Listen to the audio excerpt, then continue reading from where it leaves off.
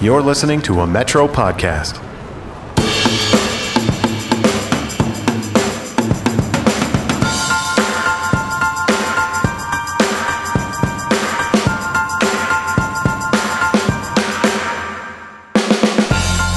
You're listening to Metropolis, Metro News' podcast about life in Canadian cities. I'm your co-host Luke Simcoe, and I'm here with Vass Bednar and Matt Elliott. So, I want to start this episode just by admitting that I have a lot of, feels today. There's some news. It's a very special episode of Metropolis. Yeah, and a bittersweet episode, I think. And why is that, Vass? Well, partially it's because I'm leaving the show and you're always upset when I'm not here if I miss an episode, and now I'm going to miss all of the rest of the episodes. Every single one. Yeah, I'll be on the other side as a listener. I am leaving the Martin Prosperity Institute at the Rotman School of Management at the University of Toronto, and I'm joining the Airbnb public policy team here in Canada, and I'll be working on some of the public policy related to getting home sharing regulations right. So at least the name of your employer will be shorter. That's 90% of it. That was shorter my main criteria for a job change. Yeah. How many syllables? No, but there are some other reasons you have feelings as well. Yeah, I've got some feelings. I am leaving Metro News. After 4.5 years as a reporter here, covering everything from Victoria, BC to urbanism in Canada and Toronto, I'm leaving journalism. I'm going to take a job at a yet unnamed, exciting national nonprofit that's launching in the spring. I'm going to be doing communications for them, and I'm really excited about it, although I'm really sad to be leaving Metro. I kind of came of age as a reporter and an urbanist at the newspaper, and so I'm kind of, I don't know, I'm emo about the whole thing. I think, it's one door opens and another closes, and we'll see sort of where that takes me. But the good news is that I'm still going to be here in this chair, talking to you guys and talking with you guys. So Metropolis will soldier on in Vass's absence. It's like our show got gentrified and I got bulldozed and you closed, but you're still there. It's just the building has a new use. And Matt, you're protected. You're heritage status or something. No one can mess with you. Good podcasts need old co-hosts. You're the old person sitting on their porch, shaking their fist at the condo development across the street. Gonna have to drag me out of here in a body bag. Wow, that's shockingly morbid. So as a counterpoint kind of to all this, all these feels and all of this morbidity, courtesy of Matt, I think I've decided to sort of process all my feels by talking about animals, everyone's favorite topic. My girlfriend and I just finished watching Planet Earth 2. Totally recommend it if you are into animals, the environment, incredibly well-narrated British documentaries, and cities, because the last segment is actually all about urban wildlife. And it really got me thinking. There's all these amazing stories about monkeys in India and jaguars that live in the city and feast on domestic pets. And even Toronto's raccoons make a cameo. And it really sort of got me thinking just about the relationship between sort of urbanism and wildlife. It's not something that we necessarily talk about a lot, but I think there's cool things to be learned by how animals have adapted to the city and how we've adapted to having animals in our cities. And maybe there's this idea that, we often talk about amazing cities are great places, it's the best city is the best place to be a kid, or the best city is the best place to be an elderly person, or, the best place is the best place for a tourist. But maybe the greatest city is the greatest city to be a raccoon in, right? And sort of what lessons we learned from that. There's lots of green space and, you can kind of, coexist with, other sorts of animals, be they human or not, and sort of, what that sort of teaches us about cities. So I kind of just wanted to ask you guys about an anecdote. What's a time that you've sort of experienced wildlife in an urban context, and maybe it made you think or, question something about the city that you live in. So I know Matt has some stories about squirrels, so I think we'll start there. I had a squirrel get in my house this past summer. I was upstairs. My partner Aaron was downstairs, and I hear this giant crash.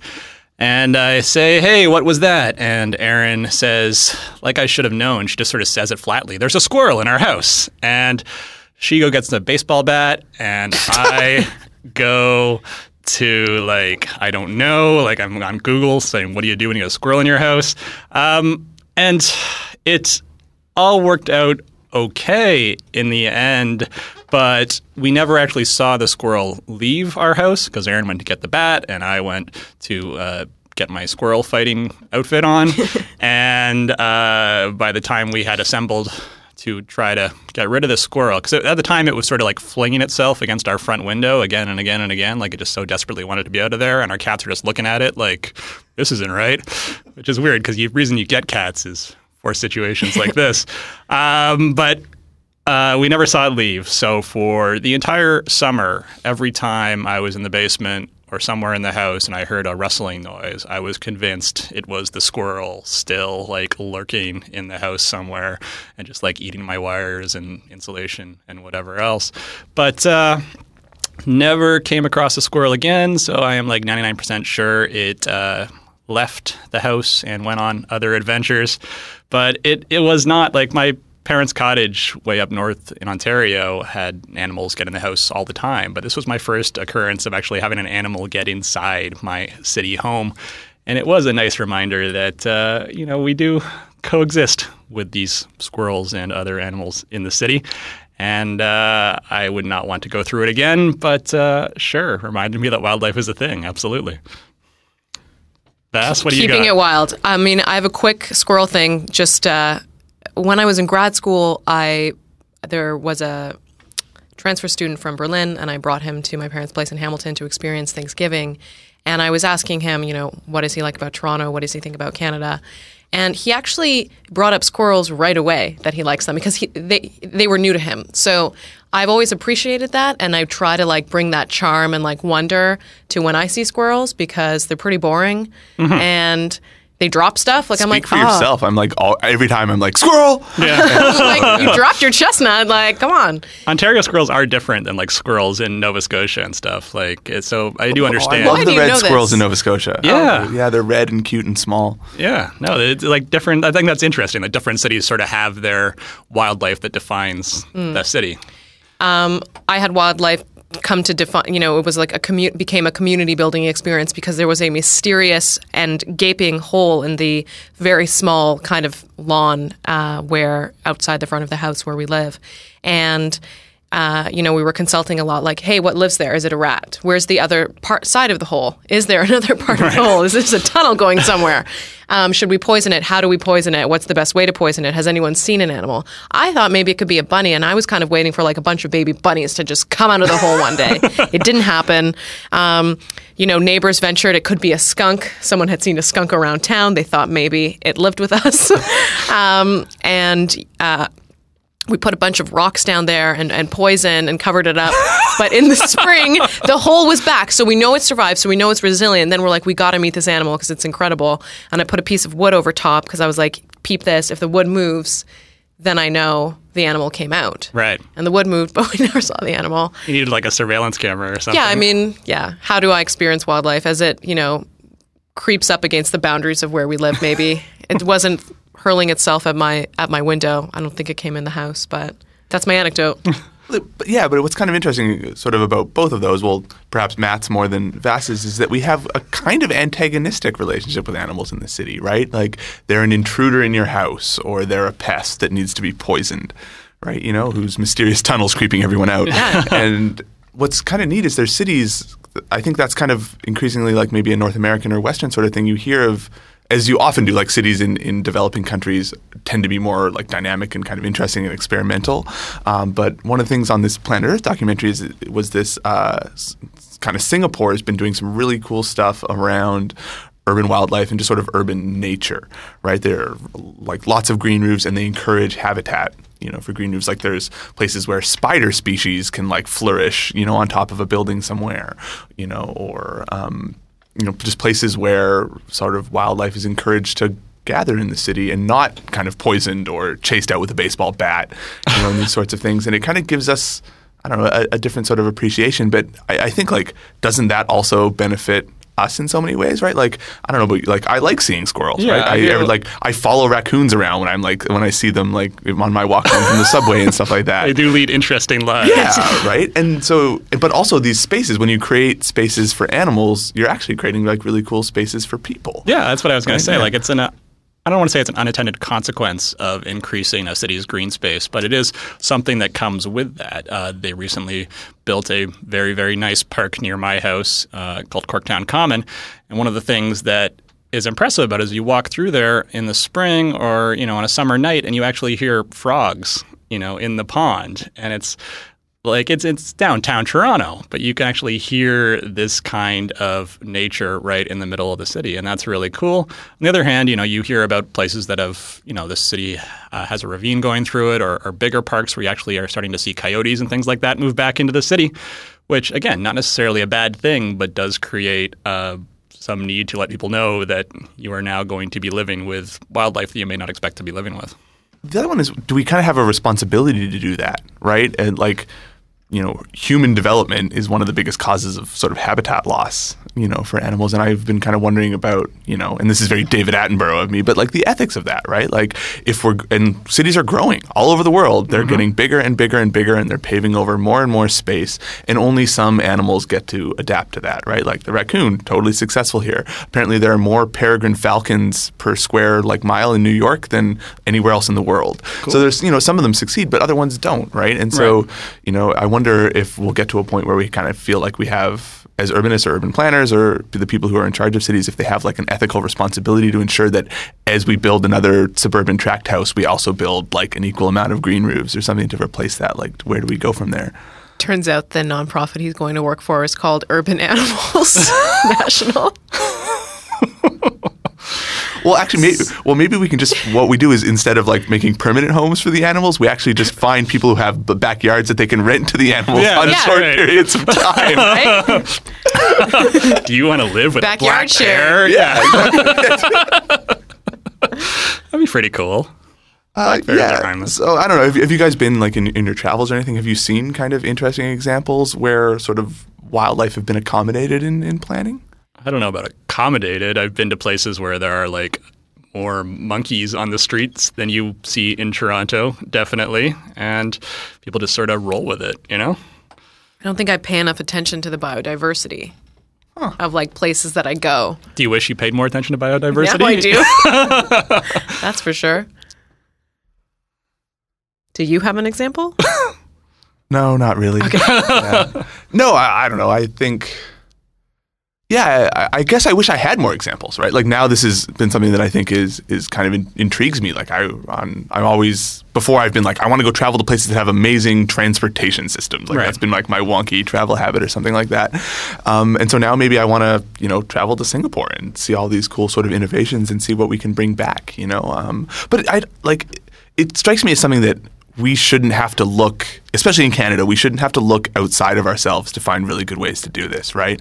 Like maybe in Toronto and Calgary and Vancouver, we see more pigeons and, raccoons than we do other things, but all across our country, we have people like coexisting with moose and polar bears and all these things to be kind of stereotypical, but it's true. Like we should be looking at ourselves for examples of this. Like we have lots of wildlife and we have lots of opportunities to sort of experience that. And we've really done a big kind of divide, right? And you can see this even in like Canada 150. We're all getting passes to our national parks, and national parks are obviously a great thing, but they're separate. They're away. You got to get in a car, you got to drive to them, and that kind of stuff. And so, yet we probably have really great examples of like little interesting interventions that people have made to better coexist with rather than to sort of antagonize or to eliminate, wildlife, right? And so that maybe is kind of just a little thing to keep an eye on in 2017 and to think, as we all visit our national parks, to think about how to bring pieces of those back to the cities that we increasingly sort of find ourselves living in. So, not literally, though, listeners. Do not take animals from the national parks and bring them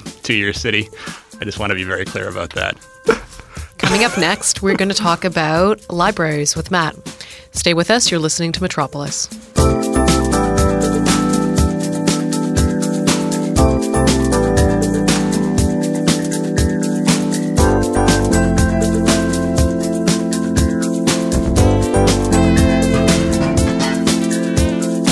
Welcome back to Metropolis.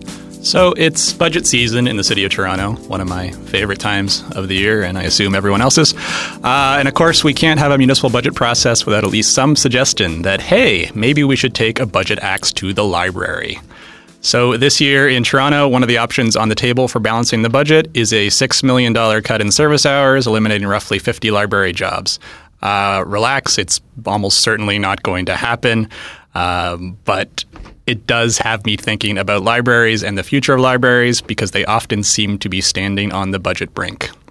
I took a quick cruise through the headlines before this show looking for examples, and there are a lot of them. In April, the Library Board in Newfoundland and Labrador announced that more than half of the province's libraries would close after a provincial budget cut. In Richmond, BC this summer, library users were angry because the libraries were no longer open in the evenings in some cases.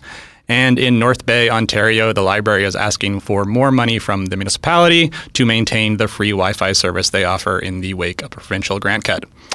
So there are lots of examples and even more where libraries are struggling because of the U.S. dollar, because books are, of course, priced in U.S. dollars in most cases. So that increases the cost of providing library service as well in a lot of ways.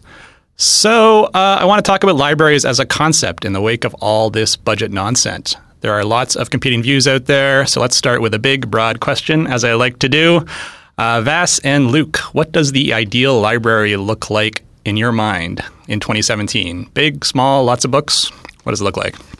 Oh, man, this is a topic that's so close to my heart all throughout my youth, like from the time I was like a skateboarding punk teenager to when I finished my undergrad. I worked in the public library system in Burnaby, BC, just outside of Vancouver, and I love libraries. I'm a staunch defender of literally everything they represent. The idea that information is so important and that anyone, regardless of like race, class, or creed, can have some kind of access to it is something that I really believe in and get kind of teary-eyed about. It's a very emotional episode. Yeah, definitely. Yeah, we need to the box of tissues on the on the desk, but.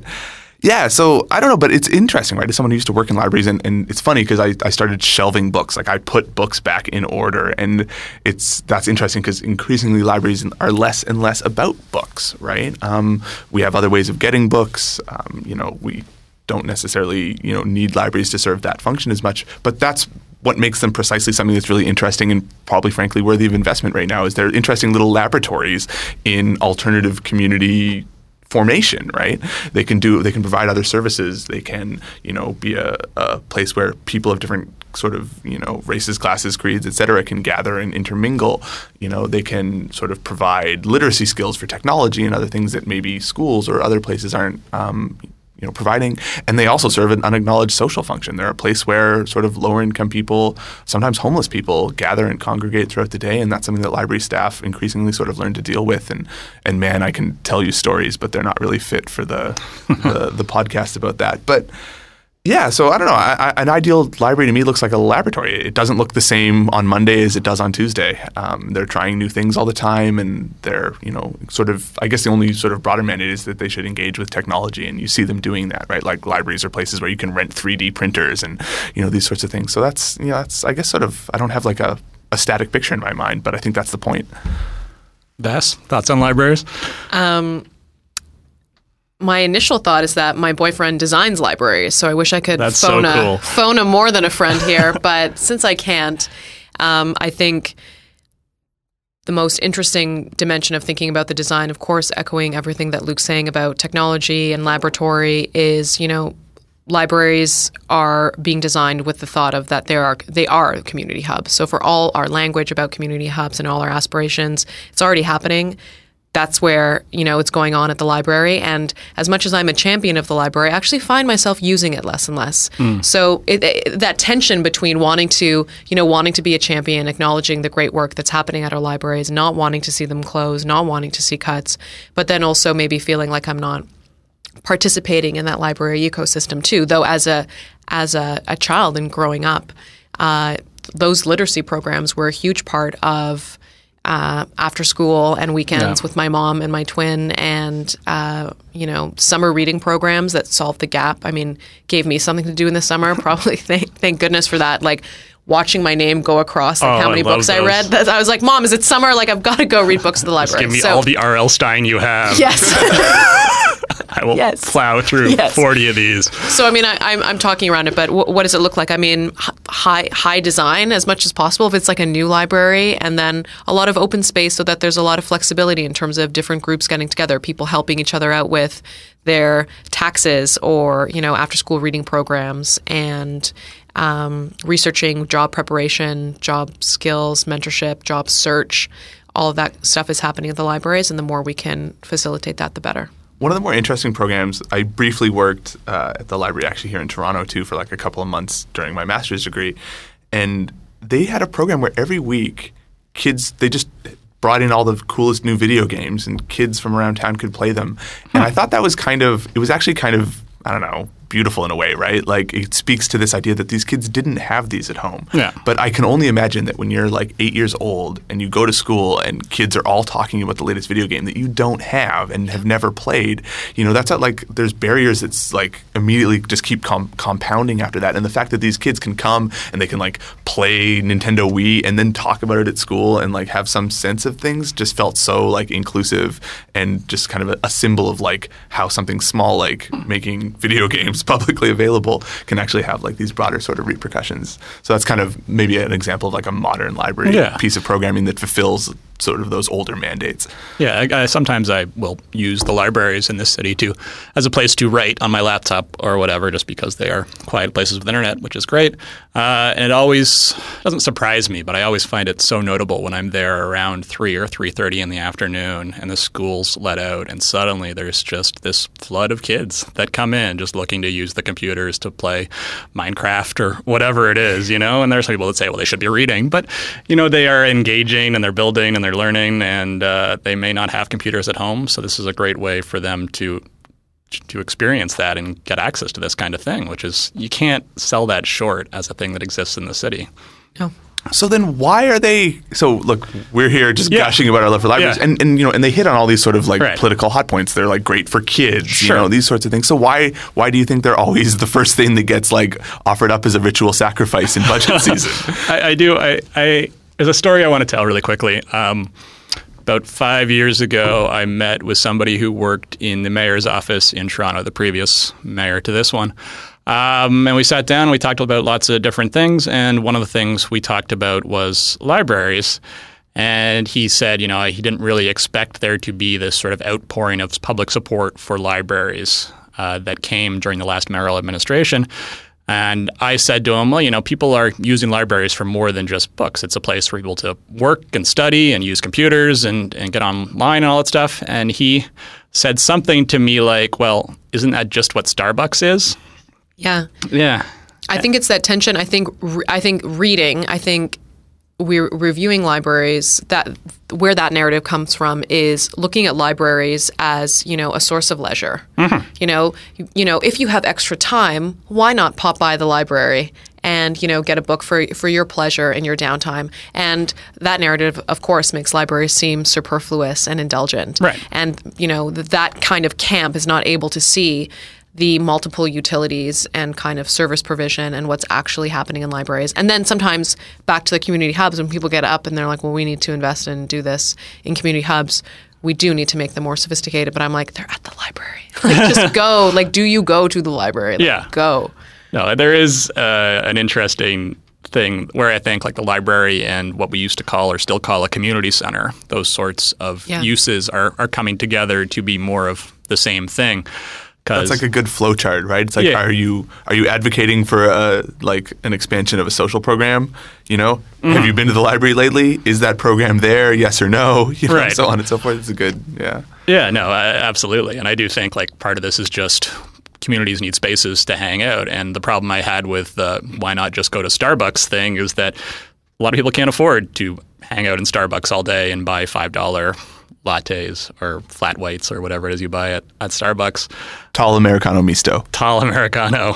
But those are not cheap, right? So this idea that libraries sort of work as this great equalizer is something that we can't forget. And I do think it's something that people believe in really strongly. One of the things I'm interested in, though, is like, in my mind, when I think about what the ideal library looks like in 2017, I think, maybe they should be moving towards there being lots of libraries and them being smaller, sort of storefront things. But the trend, and maybe it's not a trend, but we see it in Halifax with the new gigantic central library they built there. We talked about that on the show in the past. And also in Ottawa, they just announced plans to spend $160 million on a new central library. So we are seeing these giant libraries being built in cities as well. And I just why the big libraries? Do you guys have any theories on that? Our library is like the new city hall. I don't know, statement piece of architecture. Yeah. It's like you did mention architecture before, yeah. Yeah, I mean, to the extent that we put public dollars into good architecture, I think libraries are primarily that vehicle. It's hard to even, a new Metrolink station or a new GO station. We can kind of do our best with the design there, but there's a practicality, I think, that always comes through, whereas libraries give us some playfulness and let us stand out. So maybe that's part of the kind of lust for new library investment. I'd be curious, obviously this idea of libraries diffusing more sort of broadly into our public realm and is intriguing, but I'd be curious to know if they're thinking about cutting the library budget in Halifax. Right? Because that library, that building has been so celebrated, and it's put Halifax on the map in certain ways, and it's become this point of pride, and everyone likes it. But every single time someone raves about that building, they're also raving about the library. And I wonder if these big statement pieces, like what you're making or what you're talking about, actually kind of help counteract that kind of political tension or political aim to cut the funding to that service, right? Because it seems a lot harder if you're the library's so great, shouldn't we defund it? Yeah, right. Exactly. It's kind of a hard line to sell. Yes, symbols are important, and when you have this big symbol in the city of this that everybody is proud of, that does, I think, engender some pride in the system. Another benefit of new library builds is that they typically have some component that can be monetized. So we see this in Toronto, the Toronto Reference Library. They make money hosting events there. That's true. Selling drinks. The Halifax Library at the very top has a beautiful cafe and a rooftop thing. I'm not saying those funds directly. A green roof where green you roof. can see birds and butterflies. Yes. But I mean, those are tiny kind of tinkering at the margin sort of things, but I think they help make the libraries more vibrant too. If you can go, you go to work at the library because it's quiet and you get internet, well, do you ever get a coffee while you're there? Sure. Yeah. Yeah, no, that's a good point. And libraries as event spaces, I think, is a huge thing as well, because you can get married in libraries. You could get married in a library. Has anyone done that? Not in this room, but I have not done that. But yeah, no, that's interesting because I do, I was thinking about churches the other day and how churches are sort of fading away in relevance in some cities, and churches were a big venue for community events and community meetings and this kind of thing, and the libraries may be picking up some of that slack.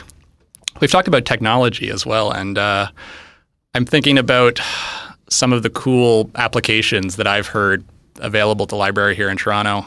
Things like 3D printers being available, yes. That kind of stuff.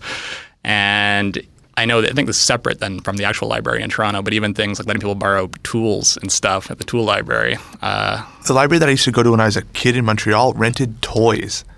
It was really cool. I'm sure it was entirely unsanitary. Yeah, I saw Vass's the terror face, but it was great. Again, as a sort of a lower income kid growing up in Montreal, I couldn't always afford a new toy, and so, but I always got to experience a little something different, and it sort of, I guess it goes back to that video game thing I was making before, but it's a kind of cool example of what just a small different thing they could be doing. Yeah, and other cool things that they've done in Toronto are things like being able to take out passes to the museums and art galleries and things like that, which is a really neat use of the library, and the Wi-Fi hotspot thing. That was a pilot project last year in Toronto. That kind of thing, I think, is unbelievably important. Although I think that's precisely what they're looking to cut in the budget, it is. Right? Yeah, absolutely. That's not something that's permanent yet. But the ability for somebody who may not be able to afford a monthly internet plan, being able to get access to the internet for a weekend or a week or whatever, free of charge with a library card, that's a powerful idea. But also, I like that it's sort of internet with dignity. You don't have to sit there and do whatever you're doing on the internet at the library for 25 minutes before time runs out and these kinds of things. It's just you can take the internet home and use it however you want. Yeah. And I think that's a different experience than kind of being relegated to kind of, sit in the corner and use the internet. Yeah. So before we wrap up our library conversation, I started by asking you guys what your ideal library looked like today. Let's like do a little bit of time travel. If we go like 30, 40 years into the future, are libraries still a thing in cities? And what do they look like? Oh, I'm sure our stubborn refusal to ever raise property taxes has meant that libraries have been like relegated to sort of large empty warehouses where you can just throw books ad hoc onto the floor and some people might come and get them. And all library workers are drones at that point. I don't know. I don't know because, like I said, I hope they're just constantly changing and evolving, like I said. But it strikes me, I don't know, one thing I just want to add is that we're talking about things that like you think you'd be able to sell this in terms of a budget, right? You're talking about services that are already happening. So every time you're like looking at a community center, you can be like, oh, actually, we can be more efficient in our spending by, using these pre-existing spaces that already have the expertise and sort of infrastructure to deliver these programs. And maybe we just need to talk about them in a different way. And as Vass said, they're not superfluous. And I think if we sort of actually just started to really dig into the math, I'm sure you could make really compelling sort of budgetary cases for these things. But who knows? Vass, you optimistic about libraries in the future? Yes, to the extent that no matter what the technologies look like that we're using, I'm optimistic that libraries will still be serving our most vulnerable populations in cities and safe spaces where they're welcome, where there are services designed and tailored for them, and where they can learn and build skills and connect with other people and build networks. So as long as that's happening, I don't really care what the library looks like, but I hope it's really beautiful too. Architecture I hope is it's important. super cute. Yeah. Best library ever. Nice. Libraries. One final reminder, it's 2017. If you haven't renewed your library card lately, you should do that. And we'll be back in a second. Vass will be telling us all about youth unemployment and how to fix it.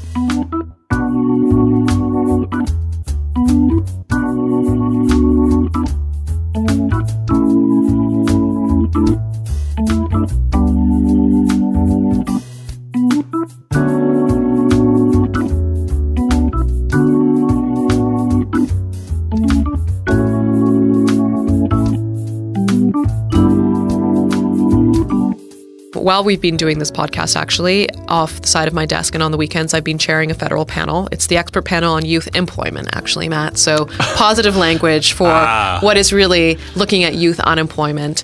And I'm excited to make some connections at the city level, even though it is a federal panel. We use the OECD definition of youth, which might make you laugh, but it's actually 15 to 29. Yep. So I know, Luke's I've only been an adult for 4 years. It's crazy. Our newly minted adults. Obviously there's some problematic kind of dimensions of that kind of large age span. You can kind of think about 3 mini cohorts there, 16 to 19, 20 to 24, 25 to 29, and not to universalize by any means the experience of young people making those transitions to work, but, whether or not you're in the family home, whether you're not in school kind of makes a big difference. And I mean, something we've been observing is that a lot of the labor market challenges that young people face are not necessarily unique to that age cohort. So young people today, universally, regardless of parental income, are entering a world of work where there's more involuntary part-time labor, more contract work, less kind of, though I find this comical that we call full-time permanent work standard work. If you're an economist, that's actually standard. That standard is changing. So there's this broader narrative about how the world of work is changing, and then there's all these opportunities for young people. It's a really intergovernmental issue. A lot of the programs to help youth with employment are designed and implemented provincially, so I'm getting to learn a lot about what's going on in different provinces. But when you drill down into the city level, in a lot of ways, urban youth have slightly more opportunities overall. That's partially a volume and a density thing and a network kind of opportunity. So they're interesting hubs in terms of employment options, but you kind of start to get into things that we've talked about with transportation and connectivity and, the city of neighborhoods, place can also stigmatize. So the importance of blindness, with a resume, not, people not maybe wanting to write their address or calling into question why that's a practice that we kind of still have, why it's so ingrained in how we hire. finally, just for my long intro, I mean, I could have done the whole Metropolis, just Vass's edition on youth employment, is we're looking at both supply side interventions, and I think that's a lot of the time when we talk about youth employment, that's what we're looking at: services, programs, skills, workshops that we can do with young people to better prepare them, better, equip them to compete.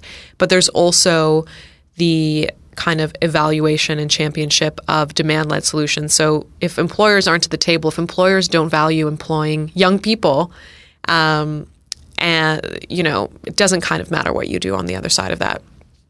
And part of that is just data and metrics, right, and creating value around employing people who are 29 and under, and saying that, maybe recognizing to a certain extent that is a risk if you're hiring someone who is fundamentally untested. They don't have that quote unquote experience in the traditional work sense.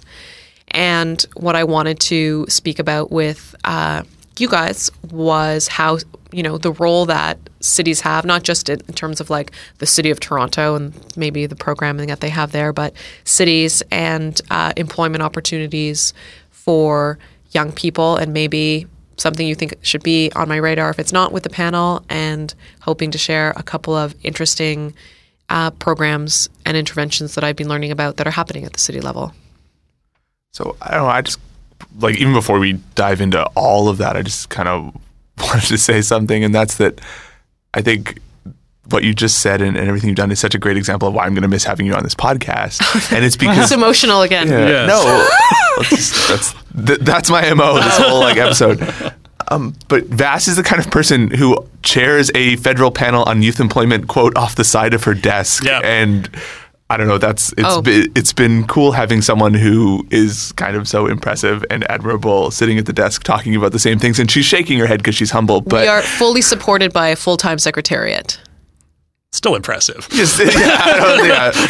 And then it's just chock full of humility when you call her on it. Yeah. So I don't know, I just think that's really cool and worthy of pointing out. And then the second thing I want to talk about is so glad that's recorded. If youth are like, if I am, as a 33-year-old, am not considered youth anymore by these standards, can't we have some kind of cool like hybrid name? Like if we had tweens, can't I be like a yadult or something? No, like, I mean, do we have? That's actually really, the semantic stuff has come up, and we touched on it in our interim report. So I actually can't really get up in front of a room of people in their mid to late 20s and use the language of youth. But that word youth does infantilize people who are young adults, right? Yep. You could call them career starters, career carvers, even young adults. I mean, it's tricky with that, right? But it's like new workers, like maybe that sounds like you're new to the country, but there is better, more kind of better, stronger, more kind of affirmative language we could be using to talk about, new entrants to the labor force. Like,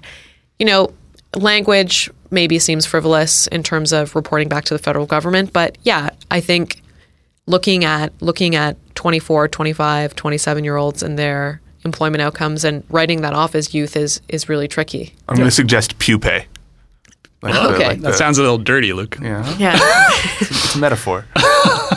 Vass. So the problem statement, I'm going to generalize everything, so that's what I do. Perfect. But, youth unemployment rates, they are very high in most places across the country, I assume, and we want them to be lower, right? So how much of this is just a numbers thing, like there's just more people looking for work than there are jobs, and how much of it is like a pathways thing, like people are not looking for the kind of work where jobs are available, and vice versa.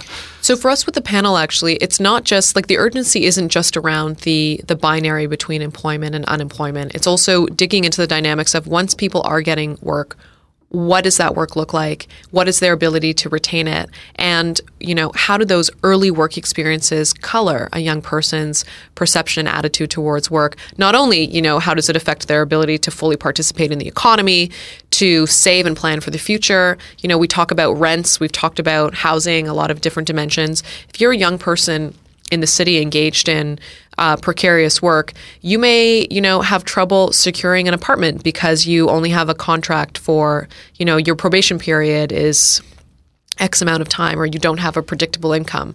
That's a big deal. And that's also not confined to youth necessarily. Right. So I would say the problem statement is that it's been a long time since the federal government has kind of shone a light on this population, and that there's a kind of window of policy opportunity.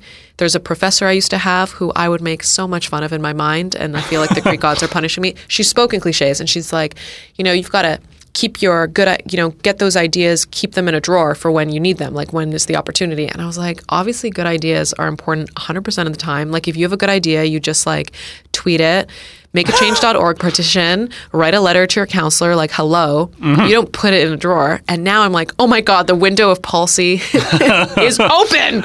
And our job is, to survey what's there, help stimulate a sophisticated public conversation, and then present government with cool ideas. And part of that is just elevating cool stuff that's going on very locally. What we've already been finding and why cities matter so much is that so many of these interventions are hyperplace based. Right. So you could almost take like a postal code approach and say, where are the areas, if we want to focus on vulnerable youth especially, where are the areas in Canada that we need to be investing more in? I think as Canadians, we're pretty shy to do that.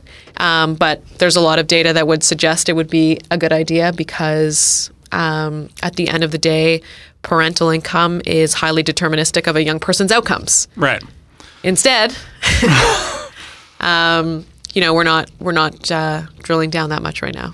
So kind of to like bring it back to cities, maybe this is almost taking your question too literally, but why don't cities just hire some more young people, right? Like it strikes me that there's all kinds of skill sets that can be developed inside of a municipal administration and it's also like, think about what that does. If you take someone who's just graduated out of a program and find the place where their set of skills works inside of the city, right, and give them, maybe it's an apprenticeship, maybe it's an internship, maybe it's a work placement, whatever it is, and then they have the city of Toronto or the city of Edmonton on their resume, right? And then that, doesn't that serve a big chunk? Yeah. It does. I mean, holding public institutions accountable just from a hiring perspective and, reporting out and having them demonstrate leadership. Procurement is another area that governments are in charge of where you could say a portion is, going to go towards either businesses that employ a lot of young people or led by young people or have a certain component. Well, I guess that's sort of obviously like cities, a lot of cities do that. Like cities, when they think about pathways to employment, they tend to think about providing pathways into the private sector. Right. And maybe we should, if that's not working out as well as it could, like, why don't we just, find more pathways into the public sector, right? And like tap and sort of make the sales pitch that helps, right? Like if you have a diversity of voices in terms of who works for your city and more young people, you're going to, in some way, maybe just solve some of those problems anyway, right? Just by virtue of having those voices at the table and things like that. But I guess that's like that's like the higher order sales pitch. But like maybe cities just should actually be the destination, not just the provider of the pathway. Well, with public institutions, they're still fairly stable, but when we look at how the world of work has changed, it's not just the rise of part-time work, it's that shift from manufacturing to a service-based economy. We see that a lot in cities, right? Service jobs and their availability, but also how they can be less predictable. And just the rise of small and medium-sized businesses and kind of startups. These are places that can't necessarily offer you a contract for 5 years. It's a small enterprise or it's a social enterprise or the growth of you're going to the nonprofit sector. I mean, that's an amazing sector that creates a lot of value, the kind of third sector in the economy, but it's also the institutions within them tend to be like 10 people or less, right? So Vass, you mentioned that where we're seeing more jobs and more employment maybe is the service sector. And so I imagine part of this is making jobs in the service sector more desirable and more long-term, more stable. Like, is that part of the equation for youth? For youth, it's actually not necessarily the long-term dimension, but youth tend to be employed in service and retail sectors, absolutely. And more these employers are recognizing that these actually aren't forever jobs, but they have a benefit in terms of work experience, social skills, learning different dimensions of a business. And I think one of the most interesting things I've come across in the service industry, you and I have Starbucks cups out, and we mentioned what our Starbucks orders were earlier. Mine is a Grande Dark, I think. I was like, what is mine? Is that Starbucks has a program. So this is an employer-led intervention. They did it themselves, where they have a hiring target of 10% opportunity youth, which really means kind of neat youth, not in employment, education, or training. And they spend a little bit more investing in these people, but they actively go out and look for them and train them, and they know they're not going to keep them forever. The goal is actually not to retain them forever. It's to give them that valuable work experience, get their foot in the door, get something on their resume, build customer service experience. And, I'm not just trying to warm your heart by telling them that they're targeting these youth. What I really want to tell you is that after 20 hours, so once you hit part-time work, you actually get a full benefits package. So, there's something to be said there. We often talk about the portability of benefits. How do we design benefits that travel with people? Yes, we need to be thinking about that. And I'm very interested in those discussions. But also, who gets benefits and when are they triggered? And is it going to be from that quote-unquote standard, and I'm like winking as I say that, form of work? Or are there other ways we might be able to support people? That's an interesting, just like a tiny little mandate. Like if you can be Starbucks or you can be any other of these sort of retailers or service sort of jobs, and in some way there's an incentive for you to provide one additional skill that's relevant beyond the context of your, sort of particular coffee pouring, clothes selling kind of environment. Like if you can be at Starbucks and then you get to be like, well, I was a barista for 3 years, but I learned this management skill, or I did purchasing and inventory management or something like that. If you can require that like a certain portion of your time every year, something is dedicated to that, that seems like a really kind of small thing that can give people that little extra piece that they might need to get over that first hurdle. Well, we're not even scratching the surface of the surface here, but you can participate in the conversation online with the hashtag Youth Panel. We have a final report due March 15th. It should be out That's my birthday. at the start of April. Happy birthday! Draft of my report. I can't send you a copy till it's public, but Luke is moving ever further from you on that day. I will put it in my calendar. Coming up next, we'll do a quick round of our thumbs up, thumbs down, and then we're out of here. The last round of thumbs up, thumbs down.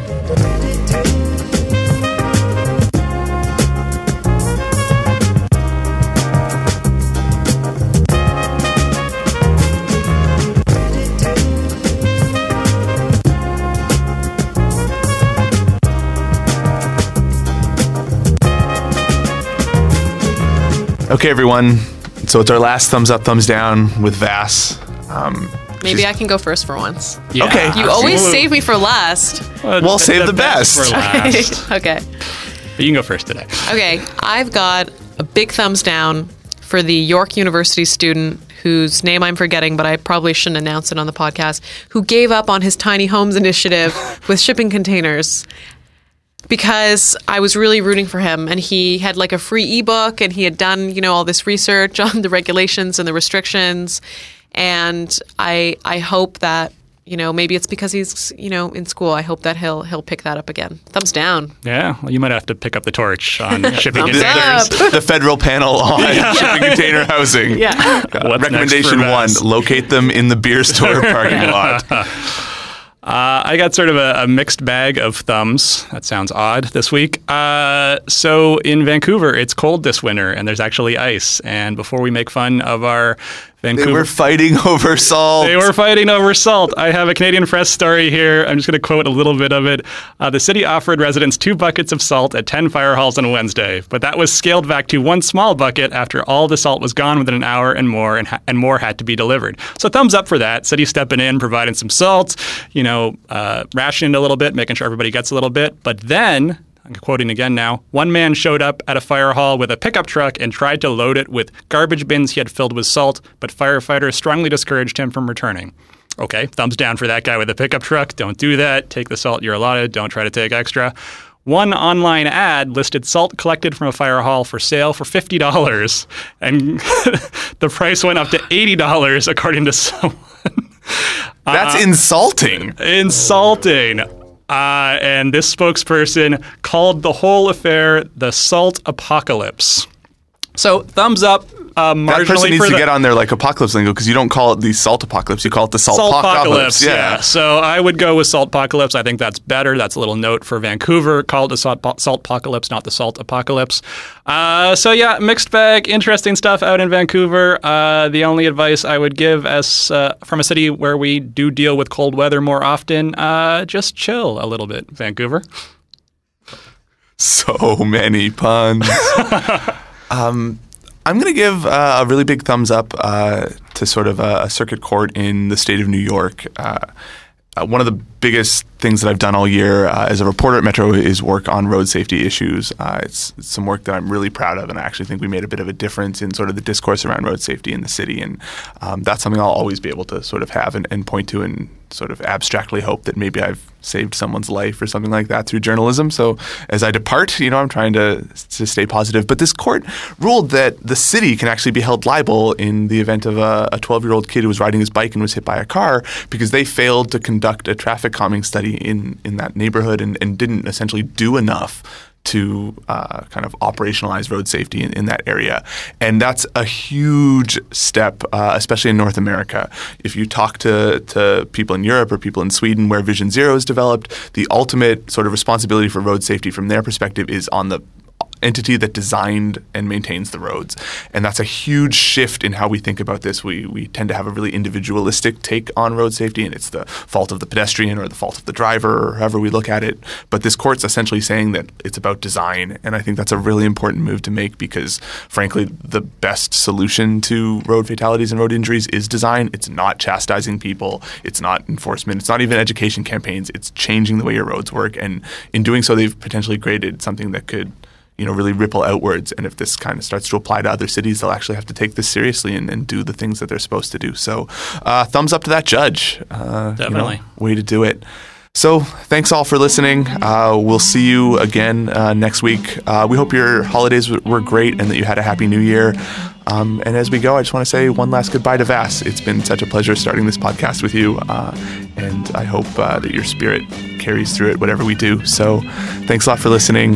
You can find Vass and say goodbye to her on Twitter at VassB. Please, spam her with amusing stories and goodbyes and all your feels, please. And be as emotional as Luke has been this episode. There we go. And so we'll talk to you guys next week. Thanks.